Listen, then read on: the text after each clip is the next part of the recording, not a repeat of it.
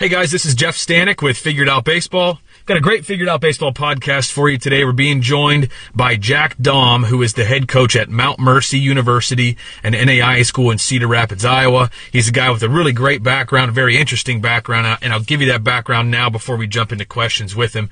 He played collegiately at Creighton University in Omaha. He was there, graduated in 1989.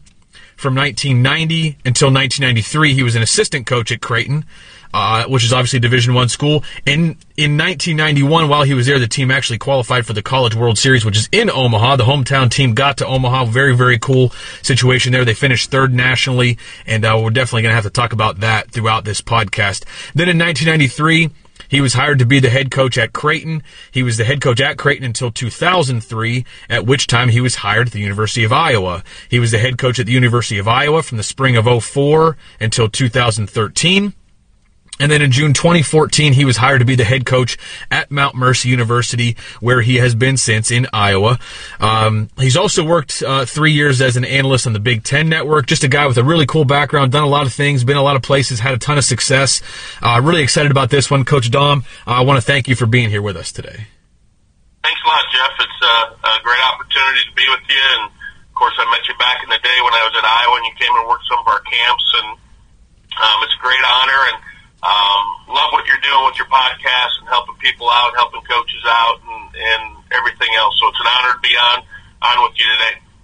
I appreciate that very much. It means a lot to be able to help people, which I know you and I talked before we started recording. As you move along with your career, the older you get, the more it becomes about helping other people, and that's a big thing about what we want to do. So for that purpose, I appreciate you being here and your willingness to kind of share some things that you've been through.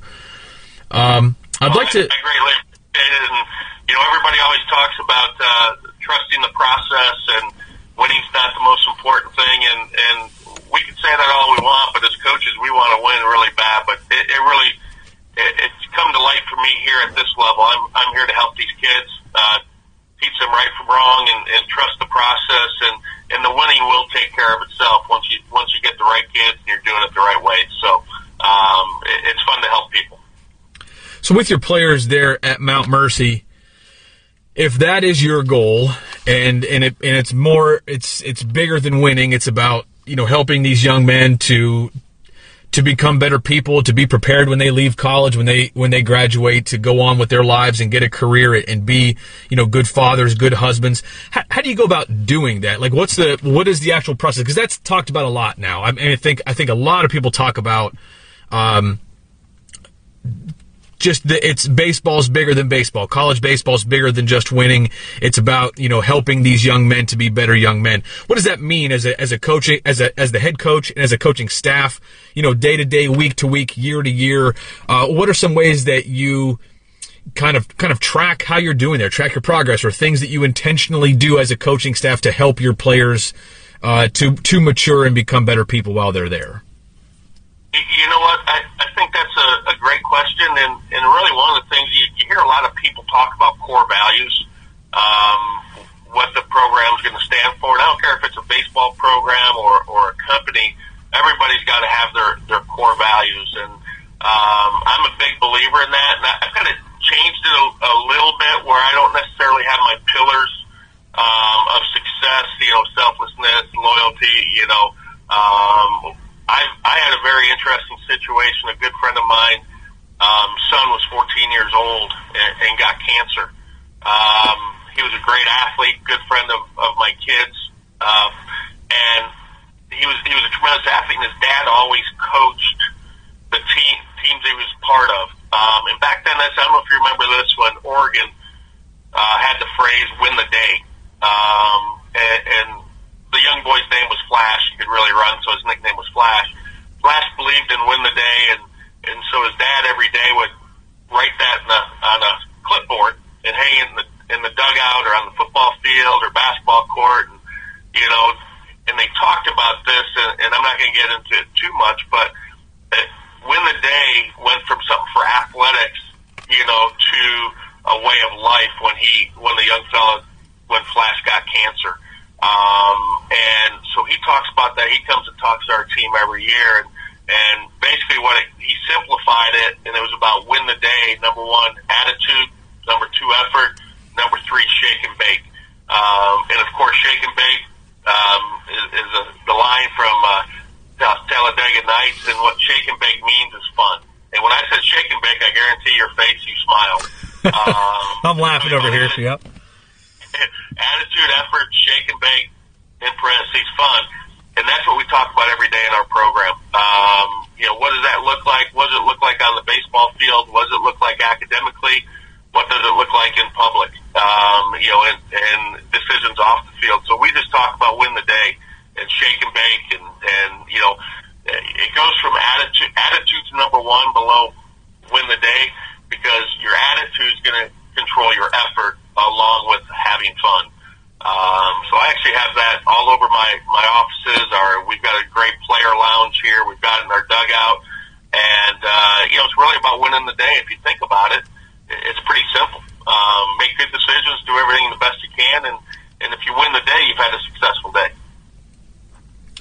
For young kids, you got teenagers coming into your program. Winning the day, making good decisions throughout the day. I'm sure there are a lot of times when they feel like they're not living up. They're not, they're not doing what they're supposed to do all the time. And maybe some players feel like they're letting you down or letting the team down or whatever, because they're being teenagers. They're going to make bad decisions from time to time, whether it's staying up too late or going out on a night they shouldn't have gone out or whatever it may be. And now, because of COVID, I'm sure teams are going to experience this spring. We're about to get into the spring of 2021 season. I'm sure there are going to be times when a bunch of guys on any particular team around the country are going to have to quarantine because one guy made a bad decision, and how you deal with that stuff is a big part of it too. So, Coach, when you are you're dealing with your players and you're sort of setting these expectations, how do you deal with guys who don't live up to expectations? Are there conversations to try to get them back on track? Do you have points where like it's too much with this one player, we're gonna have to cut him loose? Just kind of curious how you handle it when players I guess are having a hard time with the expectations that you're setting. Yeah, well, that's a great question. That's one of the fun things about being at the NAIA school right now. Is I feel like I can give kids more opportunities than when I was at the University of Iowa or Creighton University. Because there's a lot of kids that they come here, they've been at 2 or 3 different schools because they always think the grass is greener on the other side, or they made bad decisions. And the neat thing is I've had a lot of kids that were at like 3 schools before they came here, and they end up staying here and graduating. And I think that's my number one goal, is I want these kids to graduate. So, I've had some kids that I've got gray hair now that probably caused some gray hair, but I'll tell you what, I think it's the neatest thing when those kids, when they finally figure it out and you give them a lot of opportunities, and ultimately they graduate and they go out and have a lot of success. So, one other thing that we do talk about, and I had this at the University of Iowa, and I stole it from Skip Bertman. When I was at the University of Iowa, I gave every player a crystal baseball. And that was kind of our team rules. And what we told them, that was the ball of trust. What we told them is every decision that you make is in this crystal baseball. And if it's, drinking and driving, or going out when you should study for a test, or the way you treat a young lady, or the way you treat your parents or a coach, you can't drop the ball. If you drop a crystal baseball, that ball might break. It doesn't every time. That doesn't mean it was the right decision that you made. But I always told the guys, even though it was a negative comment, I always say, hey, we can't drop the ball. When I was a young head coach at 25 years of age, I thought I had to have every rule written down, and all of a sudden my list of rules kept getting bigger and bigger. Well, I'm about trust now. I'm about loyalty and making good decisions. And when you make a bad decision, we're going to talk about it as a team, and hopefully they're not going to make that bad decision again. And, so it's been fun. You just try to teach kids. I've got some kids from the inner city that they come in here and they've had to fight for everything that they've gotten. So they don't realize it, but they end up becoming selfish on the baseball field. And I'm all about team. I'm all about selflessness, and it's all about helping the team win. But you got to understand, some of these kids came from a different, when they came up, they had to fight for everything that they had. And they didn't realize they were being selfish. So, the fun thing is finally when your teammates step up, the teammates end up stepping up and really helping a player out and saying, hey, you are being selfish. You're being negative to the team, where all of a sudden the team really grows and bonds because they're very honest. They become a good teammate instead of a good friend. A good teammate's going to call somebody out for being selfish. And I can do everything I can as a coach, but when you get your players in the culture that they help that young fella, that's really fun to watch. The teammate compared to a good friend dynamic is something that I really enjoy talking about, and I think that there are a lot of coaches and players who don't always necessarily understand what that means, and the way you just explained it is a really simple way to explain it. I coached high school baseball for one season after I left college ball, and in Pennsylvania here, I tried it out for a year, and that was one of the things I tried to tell my players, because in high school especially, like, you've known these kids, you've known the guys on your team since you were a kid. A lot of times, like, not everybody in the team, but a lot of them you've grown up, you played Little League with them, and you played JV baseball, and now you're on the varsity team together, and you, especially the pressures that high school players feel just being that age and being in high school, it's very difficult to cross that line where you're being a good teammate rather than a good friend, and doing things that a friend maybe wouldn't do or say, but as a teammate you've got to do it, you've got to say it. And that's such an important part of growing. When do you see that happen at the college level? Is that something that is coached?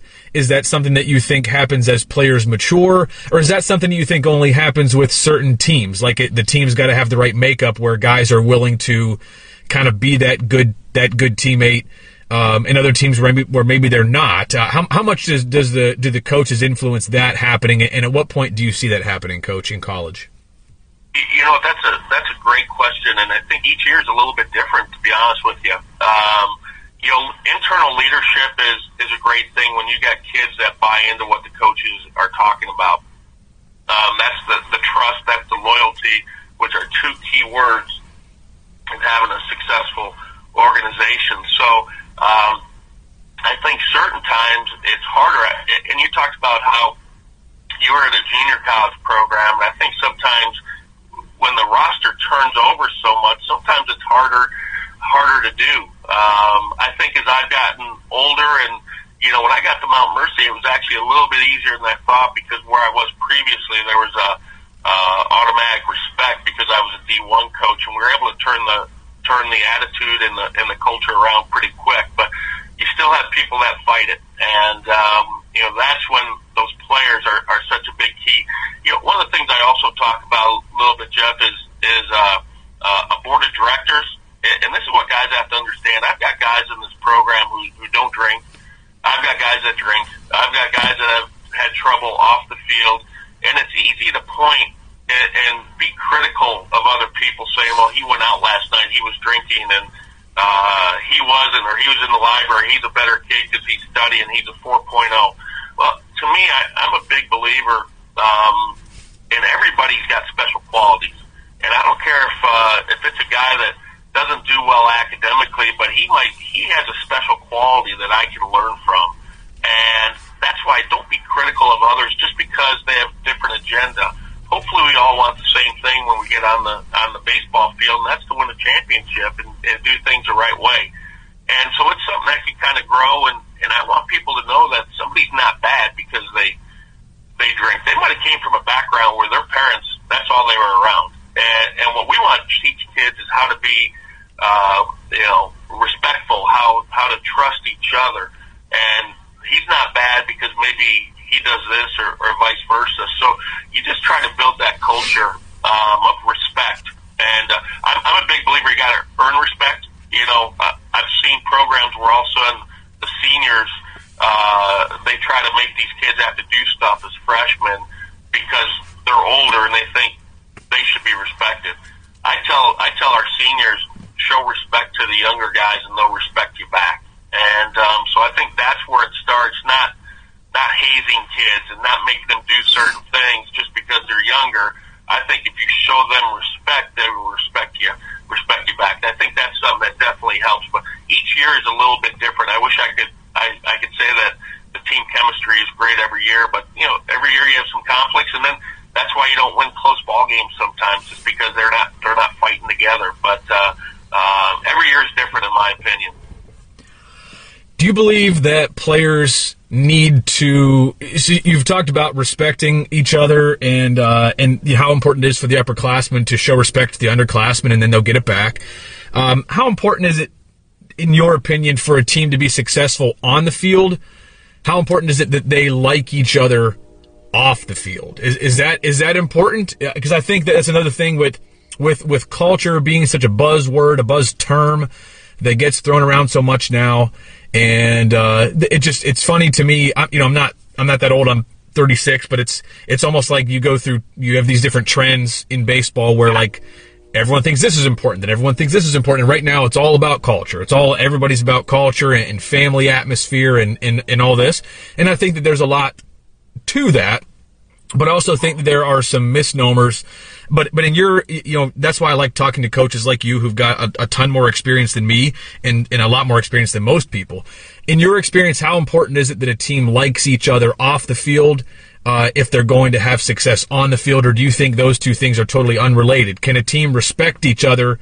Can teammates respect each other on the field and play together well, and then go off the field and just not really care to spend much time with each other? Are those things related at all, or are they totally unrelated? Well, I think if you get along off the field, I think it helps on the field. But I still believe it's more about that respect factor. Especially now, I've got a JV program. We've got about 70 kids in the program. So everybody, and during COVID, you can't quite build that team chemistry because we're all pods and we can't get COVID, and so that's a whole different subject talking about COVID. But I think you can still win if you have the respect. They might not get along off the field, but if they respect, they're all trying to fight and do the same thing together, that ultimate goal. I think you can do it, but it's much easier if they get along off the field.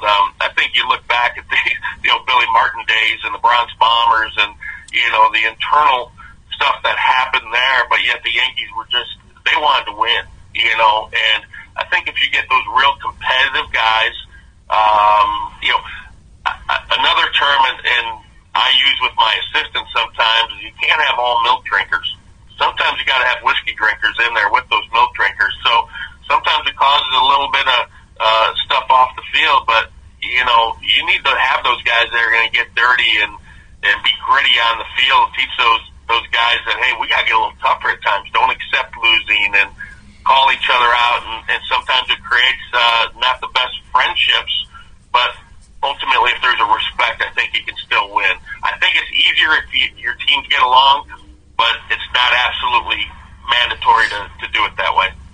I love that. Now, how much team building do you guys do? Do you spend a lot of time as a team with team building functions? Whether it's like I've seen teams that have have done like physical type challenges. That was a thing. When I first started coaching, you'd go to the convention and some of the mental strength guys were talking about like team, like actual physical activities to kind of bring teams together, things like that. And other teams that will have guys go, kind of have meetings in the off season where, players are encouraged to tell some personal things about themselves to their teammates. Some coaches believe in that stuff, some don't. And I don't know if this has changed throughout the years for you, but where do you stand right now? Do your teams do a lot of team building and family atmosphere type of activities, or is that something that you just think that is either naturally going to happen or it's not, because these guys are still around each other all the time between classes, where they live, what they're doing off the field, and obviously all the time they're spending on the field together. What's your take? How much do you guys do at Mount Mercy in the team building atmosphere realm, and has that changed for you over the years? Yeah, I'm a big believer in that. I think throughout the years, I was fortunate enough to get to know Brian Kane real well. Brian came, and he's one of the top peak performance guys in the country, and Brian came, and we got really into it quite a bit when I was at Iowa. I think there's the kids I have at Mount Mercy are a little bit different than the ones I had at Iowa, and in Creighton, because every one of those players at the D1 level thinks they're going to go out and play professional baseball, and they think they should be playing and this and that. So I did quite a bit of team building, and we did the Omaha Challenge. That was something that we did at Iowa, which was fun, created competitiveness, and then we would sit there and talk sometimes. And I think one of the biggest things that, especially with kids that want to be professional baseball players, is sometimes it becomes a job, and I just talked about flash and win the day. And what I want our guys to realize, we get to play baseball. We get to go to practice. We don't have to. And so I'm a big believer in that, and I talk about that, and I do some team building here. Now, this year I wasn't able to do it because of COVID, So, and my team building really starts with the Flash's parents coming here to speak and talking about winning the day and what that looks like, and try to put some things in perspective. That's the biggest thing I think that coaches want, especially older coaches, is they want their kids to realize you get the opportunity, and you're fortunate to be representing Mount Mercy University, the University of Iowa, the high school team, or Creighton University. And so I don't do as much team building stuff, but I really talk about that on a regular basis. And I think it's very good, and I think each team's a little bit different. Last year, I have a veteran team this year. I have guys that took a semester off to come back to help us. We've got a chance to have a special team this year. And so I've got a bunch of veterans. I'm trying to stay out of their way. Now, I got a lot of young guys, too, that we're trying to spend a little bit of time with. But I got to stay out of the way of my older guys here. That's what we're talking about as coaches right now. So we're not doing as much team building. We just got to keep them focused every day in practice. That's the biggest thing, and keep them out of trouble off the field since they're older. Team building is very important, but I think each team is a little bit different. And with COVID this year, we haven't been able to do it. I actually just got done putting together a big player lounge and actually a meeting area that we're going to call the Idaho Room, like everybody. D1 schools call it the Omaha Room, but we've got the Idaho Room where we've got a big whiteboard and we can have classroom sessions. And we haven't been able to use it, though, because of COVID. But at some point next year, when I'm a very young team, we will do a little more of that team building stuff. But right now, I got to stay out of my team. They're hungry. They've given up a lot to come back and try to win. So this year, I got to stay out of their way. Next year, I'll have to do a lot of that team building. I like that you are able to have a feel for the team, and I'm sure that's something that comes with experience, comes with years of coaching, but that you're basically doing what you're doing based on feel and what your team needs, and the older, an older team doesn't need it as much, but a team with a bunch of younger guys, they definitely do. Let's talk about NAIA baseball a little bit for people that maybe aren't that familiar. You spent a long time at Division I as a player, as a coach, as an assistant, as a head coach, and now you're at the NAIA level. Let's if we were to make a pros and cons list, of NAIA, we can stay away from the cons, but let's go in the pro side. What are some pros of NAIA? Some things that you like, some things that maybe favor players more at that level than other levels, than maybe the Division I or even Division II, Division III. What good things are there that the NAIA has got right? What are they doing right there that you think people should be aware of to know more about the level? Well, you know what? First of all, there are some really, really, really good baseball teams here. At the NAIA level, and a lot of D1 guys that maybe it didn't work out at their school, so they bounce back and they're eligible to play right away at the NAIA level. Now, some of the rule changes where people are going to be able to transfer again within Division I might hurt us a little bit, but there's really good baseball. Some good coaches, and it's been fun. It's baseball. My first games as a head coach here, we went down to Southeastern in Florida, and they've won national championships here the last couple of years, and we weren't very good at all, and we almost won our first game there. Unfortunately, I had a catcher in left field in the last out. He dropped it. We ended up losing in extra innings, but that was a big eye-opener for me, because I told my guys that next day, I'd been out of baseball for a year, and I said, fellas, it doesn't matter if you're playing Arizona State, Wichita State, Notre Dame, Florida State, or if it's Southeastern or the teams teams in our league. Baseball is baseball, and my competitive juices got going, and that was an eye-opener for me. It's still about going out and being able to compete, and that's the opportunity that the NAI gives you. As I said, there's some really good baseball coaches. There's a lot of young coaches who are trying to make a name for themselves. It reminds me of, when I was at Creighton. Now, I was fortunate. I got a very, very good job. My first job, maybe not deserving, but I got it. I tried to make the most of it. And there's some coaches here that are ultra uber competitive. So sometimes I laugh a little bit because I think they get in their own way instead of helping their team. But it's been fun baseball. Talent level's good. We've built this thing here at Mount Mercy. We've got better facilities here at Mount Mercy. We got brand new all-turf facility. We got an indoor facility. We've got the players' lounge, study hall area. It's amazing what I have here.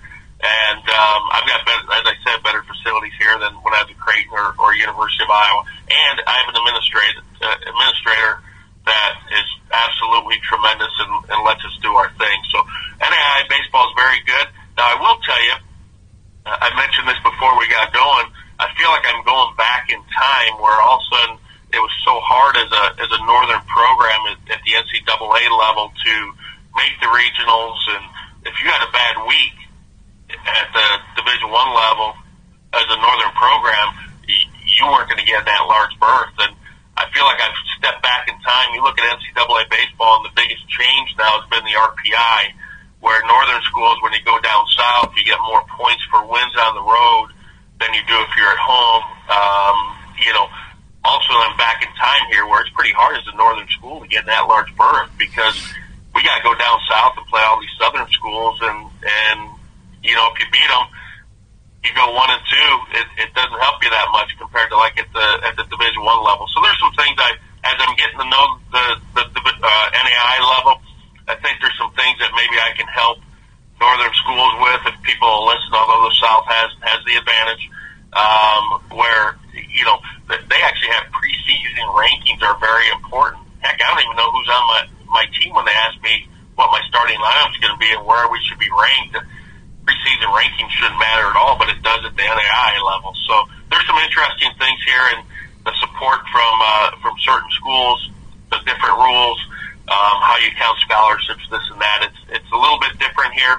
So maybe more obstacles to try to make that big jump at the NAI level than it was even at the NCAA level. As far as scholarships go, you said that it's guys can transfer directly from NCAA Division I teams and be eligible to play for you. But what about are roster limits, scholarships? Are those similar to other NCAA levels, or are those different as well? It is different. We get 12. Basically, you can have 12 full rides here at the NAI level, but there's a couple interesting rules in there. Basically, it's any money that the university gives to you. So some people are all athletic money that kids get. We have a combination of baseball money, which I get so much money per person that comes in, and then also academic money. So whatever they get between the academic money and the baseball money will count against that 12 scholarships. Now, that's only if you play on the varsity team. So everybody here has some sort of money academically and baseball-wise, but I can only have, ultimately, playing in the spring, only up to 12 scholarships, which is interesting because if you're a high GPA, if you're over, I want to say, a 3.8 or 3.9, now they don't count their scholarship against your 12. They also have, if you're over a 3.4 or 3.5, I think it is, only half of your scholarship counts. So you get rewarded also if you get some really smart kids, which, I had 9 kids with 4.0s first semester, and I'm really proud of that. So now I can have my roster be a little bit bigger, especially with COVID, because of that. So there are I'm still learning the rules here, to be honest with you. Everyone says there's not, NAI doesn't have any rules. Oh, we got plenty of rules. But I'm still trying to learn them. Coach, I want to go back to the beginning of your career. You played at Creighton. You coached at Creighton. In only your second spring, if I'm not mistaken, your second spring coaching at Creighton, the team makes it to the College World Series. Can you take us back to that time and just tell us exactly just, what that was like? What that was like for a mid-major Division I team to not only make it to the College World Series, but to finish third, and the fact that Creighton's located in Omaha, the College World Series is in Omaha, your hometown team playing for it all. Can you just kind of take us back to that time and tell us what that was like, especially as a guy 2 years removed from playing? Well, I'll tell you what, I just got goosebumps when you talked about, when I started thinking about that time. It was a very special time, and I'll tell you what, it's amazing how close that team still is. All the people that play for Jim Hendry. Now, for people that don't know, Jim Hendry was the head coach at Creighton, and then ultimately was the general manager of the Chicago Cubs, and he left after we went to the World Series. Dave Dombrowski hired him with the Florida Marlins, and ultimately, like I said, was a GM of the Cubs and now a special assistant to the GM for the Yankees. But Jim Hendry sat in my living room, and I remember him telling me that we're going to play in the College World Series at some point. And he said, you might not be on the team at that point, but you're going to be the foundation of us making it to Omaha. And I remember him sitting there telling me that. And then as I played, my recruiting class, we had a great class. We were ranked about 5th in the country, I think. We had Scott Service, who was my roommate in college, who was now the manager of the Seattle Mariners. We had some special players in that group, but it was a process that we went through. And so I saw us, my junior year, we had a team that we thought qualified for the regionals, and we were beating Wichita State in the conference championship game, and it rained. And they declared Wichita State the champion, and then we didn't get that large berth to the NCAA, which we had just beaten Missouri. We had a better record than them, and they took Missouri instead of us. That was a little eye-opening to us, and it really hurt, but it probably might have been the best thing to jumpstart our program. And then ultimately in 1990, we came up a little short at Texas. We were in the regional. But that motivated us. We got a couple breaks. A couple kids came back, and in 1991, our SID put on the press guide that said to play in June, and that's when the World Series was the first week of June, and ultimately it came true. That changed college baseball, Jeff.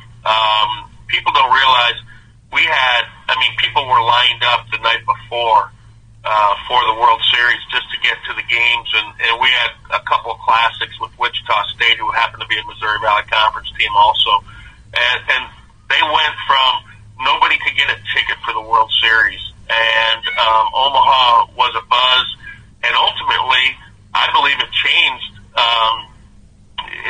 college baseball, because all of a sudden Omaha sold out season tickets, which allowed them to expand Rosenblatt Stadium, and it's awesome. Every 5 years we go back and we're at the World Series, and they introduce us, and it's a special time. I'm in the Creighton Hall of Fame because of that 1991 College World Series, and it changed college baseball. And Jim Hendry's still best friends. He sends me dirty jokes all the time, and we play golf, and it's just a lot of fun and a special group of guys, and it definitely changed college baseball. There might not be a Ameritrade Stadium right now if it wasn't for Creighton and the buzz that year in 91 and expansion of Rosenblatt and everybody buying those season tickets. That is so cool. And for anybody who has not been to the College World Series, it's an experience that you can't match. I got lucky, so when I was coaching with Justin Schulte out there in Iowa, one of the other assistant coaches knew guys that worked for Baseball Factory, which is a company that puts on showcases and things of that nature. And they run, well, at least at the time, they ran a camp every year at Iowa Western, which is right across the Iowa border from Omaha. And part of the thing with the camp is that players and coaches got to go to College World Series games. I had never been to a College World Series game, but because this other coach, I would go and work these Baseball Factory tournaments, or Baseball Factory camps, and got to go to my first College World Series games. Unbelievable experience. The only games I've ever been to that are close to that type of atmosphere was I got to go to when the Pittsburgh Pirates got the couple years in their franchise history recently when they went to the playoffs. I got to go see one of their one of their playoff games against the Cubs, a wild card game. That was the only thing I ever been to that's comparable to this. It was an unbelievable atmosphere. It's something that if you haven't done it, you really need to go just experience what Omaha is really like, especially like in the early. I'm sure that I never was there for the championship, but there in the early rounds, like you have people from all these teams, fans of all these teams around, and just an incredible amount of people around. I remember standing outside, like in these lines that are hundreds of people deep, trying to get in the stadium. It was really, really cool. You know, I still go back every year, Jeff, with some of our supporters of Mount Mercy, and I've got so many good friends back there. Of course, Ed Service, the head coach there, was my assistant. He's done a fantastic job there. But I got a great World Series story. I'll try to make it quick, but you know, I was on the College World Series board of directors as a young head coach, and I got an opportunity to meet all the head coaches that came in. I set up their practices, and they'd call me for where should we go eat, this, that. So Augie Garrido was still at Cal State Fullerton at the time. It's actually, I don't know if you remember the name, Mark Kotze was a player of the year, and oh, yeah. a great baseball player. This team, and they were picked to win it. They were the number one seed coming in, and they barely won their first game. They really struggled. It was a fight. And I got done, and I'm on the field, and Augie comes up to me, and he goes, "Man, that wasn't good." And this is where some of my beliefs, even talking about win the day, comes from. But Augie looked at me. He goes, "Hey, where could I take my team to go watch a youth baseball game?" And as you know, Omaha's crazy where there's all the tournaments, there's the showcases going on. So I said, "Hey, here's a park. There's a game here at this time." So the day after, so he on the way to the ballpark. That's when TVs were first put into buses. It was more a TV that was strapped in, but he put the game the day before of them playing in the first round game, and then they pulled up to the park and he turned it off and he goes, "Okay, we're going to go out here for 15 minutes. Now, can you imagine these young 10, 11-year-old kids with all of a sudden here comes Cal State Fullerton, and they go out and for 15 minutes they watched the youth game. They went back into the bus, and Augie said, "Why are we here? What did you see?" And one of the players said, "They're having fun." And Augie said, "Exactly. You guys played, if you watch this tape, you guys played uptight. You didn't play to win. You weren't having fun, and that's why we play the game."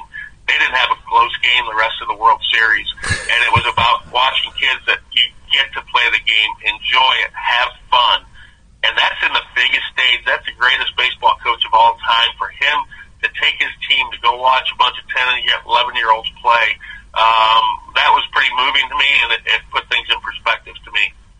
That is such a cool Augie. There are a million cool Augie Garrido stories, but that might be the most unique one and probably the most PG one I've ever heard. But very, very cool stuff from him. There's some good ones. He would be mad. Oh boy, he'd come up to my office to practice today. And I know more about some of the Augie Garrido stuff than others, just because he'd want to let out some stress. And boy, he liked his red wine too. But Augie was great, and that, you know what, you really can't coach that way anymore. You know, it's interesting. You can watch those videos, and you really got to be careful. I don't care if it's college football, basketball, or baseball.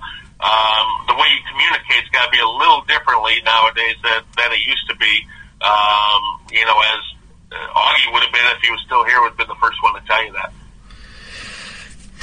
Augie was just a great one. If you're if you're a young player listening to this, or even a young coach, and you're not sure who Augie Garrido is, you should look him up and listen to some of the talks that he's had with his teams over the years that you can still find on YouTube. Just a really amazing coach that I wish I had a chance to meet at some point, and I'm jealous that you did. And we could probably do a whole different podcast just on some of your experiences with Augie, which I'm sure would be really beneficial for a lot of people. I'm sure that had a great impact on you, Coach Dom, as a young coach. Through the years, as you've grown, gotten older, you've been around people like Augie Garrido to sort of shape you and whatnot. If you could go back and talk to yourself as when you were an assistant coach at Creighton, or even as when you first got to be the head coach at Creighton, with what you know today, what would be some things that you would say to yourself, or maybe guide yourself in a different direction than you were going at the time, or just anything you might want to say to yourself as a young guy with all the experience you have now under your belt? Well, I'll tell you what, I was very fortunate at a young age to get that job. And number one thing I had to do is, number one, I had to make sure that I realized I deserved it because all the things I did as a player and as an assistant coach for Jim Hendry, and also Todd Wimberg, who was there for a couple years. I think sometimes people were like, oh, he didn't deserve it. Well, I did what I was supposed to do in order to get it. But at the same time, I will tell you this, I don't think I was quite ready for that position as far as managing actually some of the kids who I played with. So I just wish I would have been a little more organized, a little in my practice plans, understand the team building. Jim Hendry was just, Jim Hendry had a gift. There's certain guys that can get people to respond to him. And I'm not Jim Hendry. I tried to be Jim Hendry. I'm not. I had to be myself. And, that's the biggest thing. I wish I would have been myself. Here's the other one. I talked about the board of directors earlier. I was a tremendous assistant coach. Jim Hendry would go, hey, go talk to this guy. He's not going to play. Explain it. Or he's struggling. See what's going on. So I had a great skill that I got from my mom. My mom passed away, unfortunately, but she's on my board of directors because she had a listening skill that was absolutely incredible. I might be out partying when I was back in college. I'd come home at 3 in the morning. My mom would be on the phone because she was part of a group for people that had drug and alcohol abuse or were getting abused where they could call. So I'd walk in at 2, 3 in the morning. I'd look at my mom, who are you talking to? She'd say, I don't know. And she had the most incredible listening skill. When I became a head coach at Creighton, I felt like I had to have the answers for my players. And I think that's the biggest thing for coaches all of a sudden. Become a head coach, you think you got to have the answers. Still to this day, as a parent, as an assistant coach or a head coach, the most important skill you can have is listen. A lot of times if kids just come in and talk, they'll figure it out themselves. You don't have to have the answer. Be supportive of them, but give them the time, give them your ear. And that's one of the most important skills. And I lost that when I became a head coach early on in my career. And so that would be my biggest thing I would tell myself. I love that, and I think that can probably be applied to most people in most life situations. I don't think you need to be a head baseball coach to hear that and for it to have an impact on you. So great stuff. One last question I have for you, Coach, just to kind of wrap things up. What's next for Jack Daum? You've done a lot of things. I know that you just recently accepted a summer job. I think it was for the first time ever, but you've been at the NAI level now for several years. What does the future look like for you as your kids are getting older and maybe things change in your life? What's next for you? You know what you got to go back and you got to reevaluate. When I got let go at the University of Iowa, I was a tremendous fundraiser at Creighton and Iowa, and I did some things in those programs. I'm very proud of where I left those programs.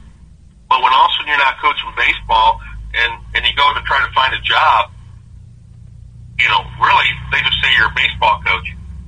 They don't say you're a fundraiser. They don't say that, you're managing people and all that kind of stuff. So that kind of opened up my eyes a little bit. So one of the things I'm doing right now, first of all, I love it at this level. I've been offered some athletic director jobs and this and that. I'm not too sure I want to go down that road. I love coaching here. My son's a freshman. I'll get a chance to coach him for the next 3 years. And I can see myself coaching here 5, 10 years. Coaching this summer is something I always wanted to do. And the Prospect League is tremendous. And so I'm looking forward. You talk about helping people. Well, I feel bad for Clinton because they lost their minor league team. So I want to make sure that transition goes very smoothly for them to the Prospect League. And I'm looking forward to coaching there this summer. It's 60 games in 70 days. I'm looking forward to it. And, maybe at some point when I'm done coaching, maybe I can run a summer organization or my other job here is fundraising for the athletic department. So I'd like to be in a foundation. But I learned I better have a plan B for when I get out of coaching. But bottom line is I want to help kids in baseball for hopefully the next 10 years as far as coaching goes. And I'm fortunate that my wife has been very supportive. We've been through some ups, some downs. She's stuck with me and love her to death, and my kids are great kids. So I'm going to coach for as long as I can. Summer league's going to be fun. Who knows? Maybe we can do something else in the summer as far as another program at some point if I get the opportunity. This has been really, really enjoyable. This is Jack Daum, everybody, who's the head coach currently at Mount Mercy University and NAIA in Cedar Rapids, Iowa. This has just personally been very enjoyable. I think even podcasts that are really informative aren't always something that I personally enjoy, but I've enjoyed listening to you. I always enjoy listening to coaches who have a lot of experience and been through a lot, and if you can see the evolution of the coach throughout the podcast, and I think we've gotten a lot of that. There are some things we didn't touch on that we definitely could have that maybe that means we need to schedule a second round of this. But Coach Daum, I just want to personally thank you. A guy with your amount of experience and your insight, and someone who's just been through so much and has so much to offer. We're very, very blessed to have you on a podcast like this. Well, Jeff, I appreciate it, and I love what you're doing. I love what I'm doing, and I'm fortunate to be back in it and been able to do some things. And I think sometimes we got to remember one thing as coaches: we do not have jobs if it's not for our student athletes. And so I want to try to just keep giving back to them, and then helping young coaches too. I've got some young coaches that I can't wait for them to move on. And my first assistant coach was Brian O'Connor, who's turned out pretty good for himself at Virginia, and I've got a lot of coaches out there, and that's the fun part: helping people, helping young kids, and that's what you're doing with this, and I appreciate it. I love to be on anytime you want.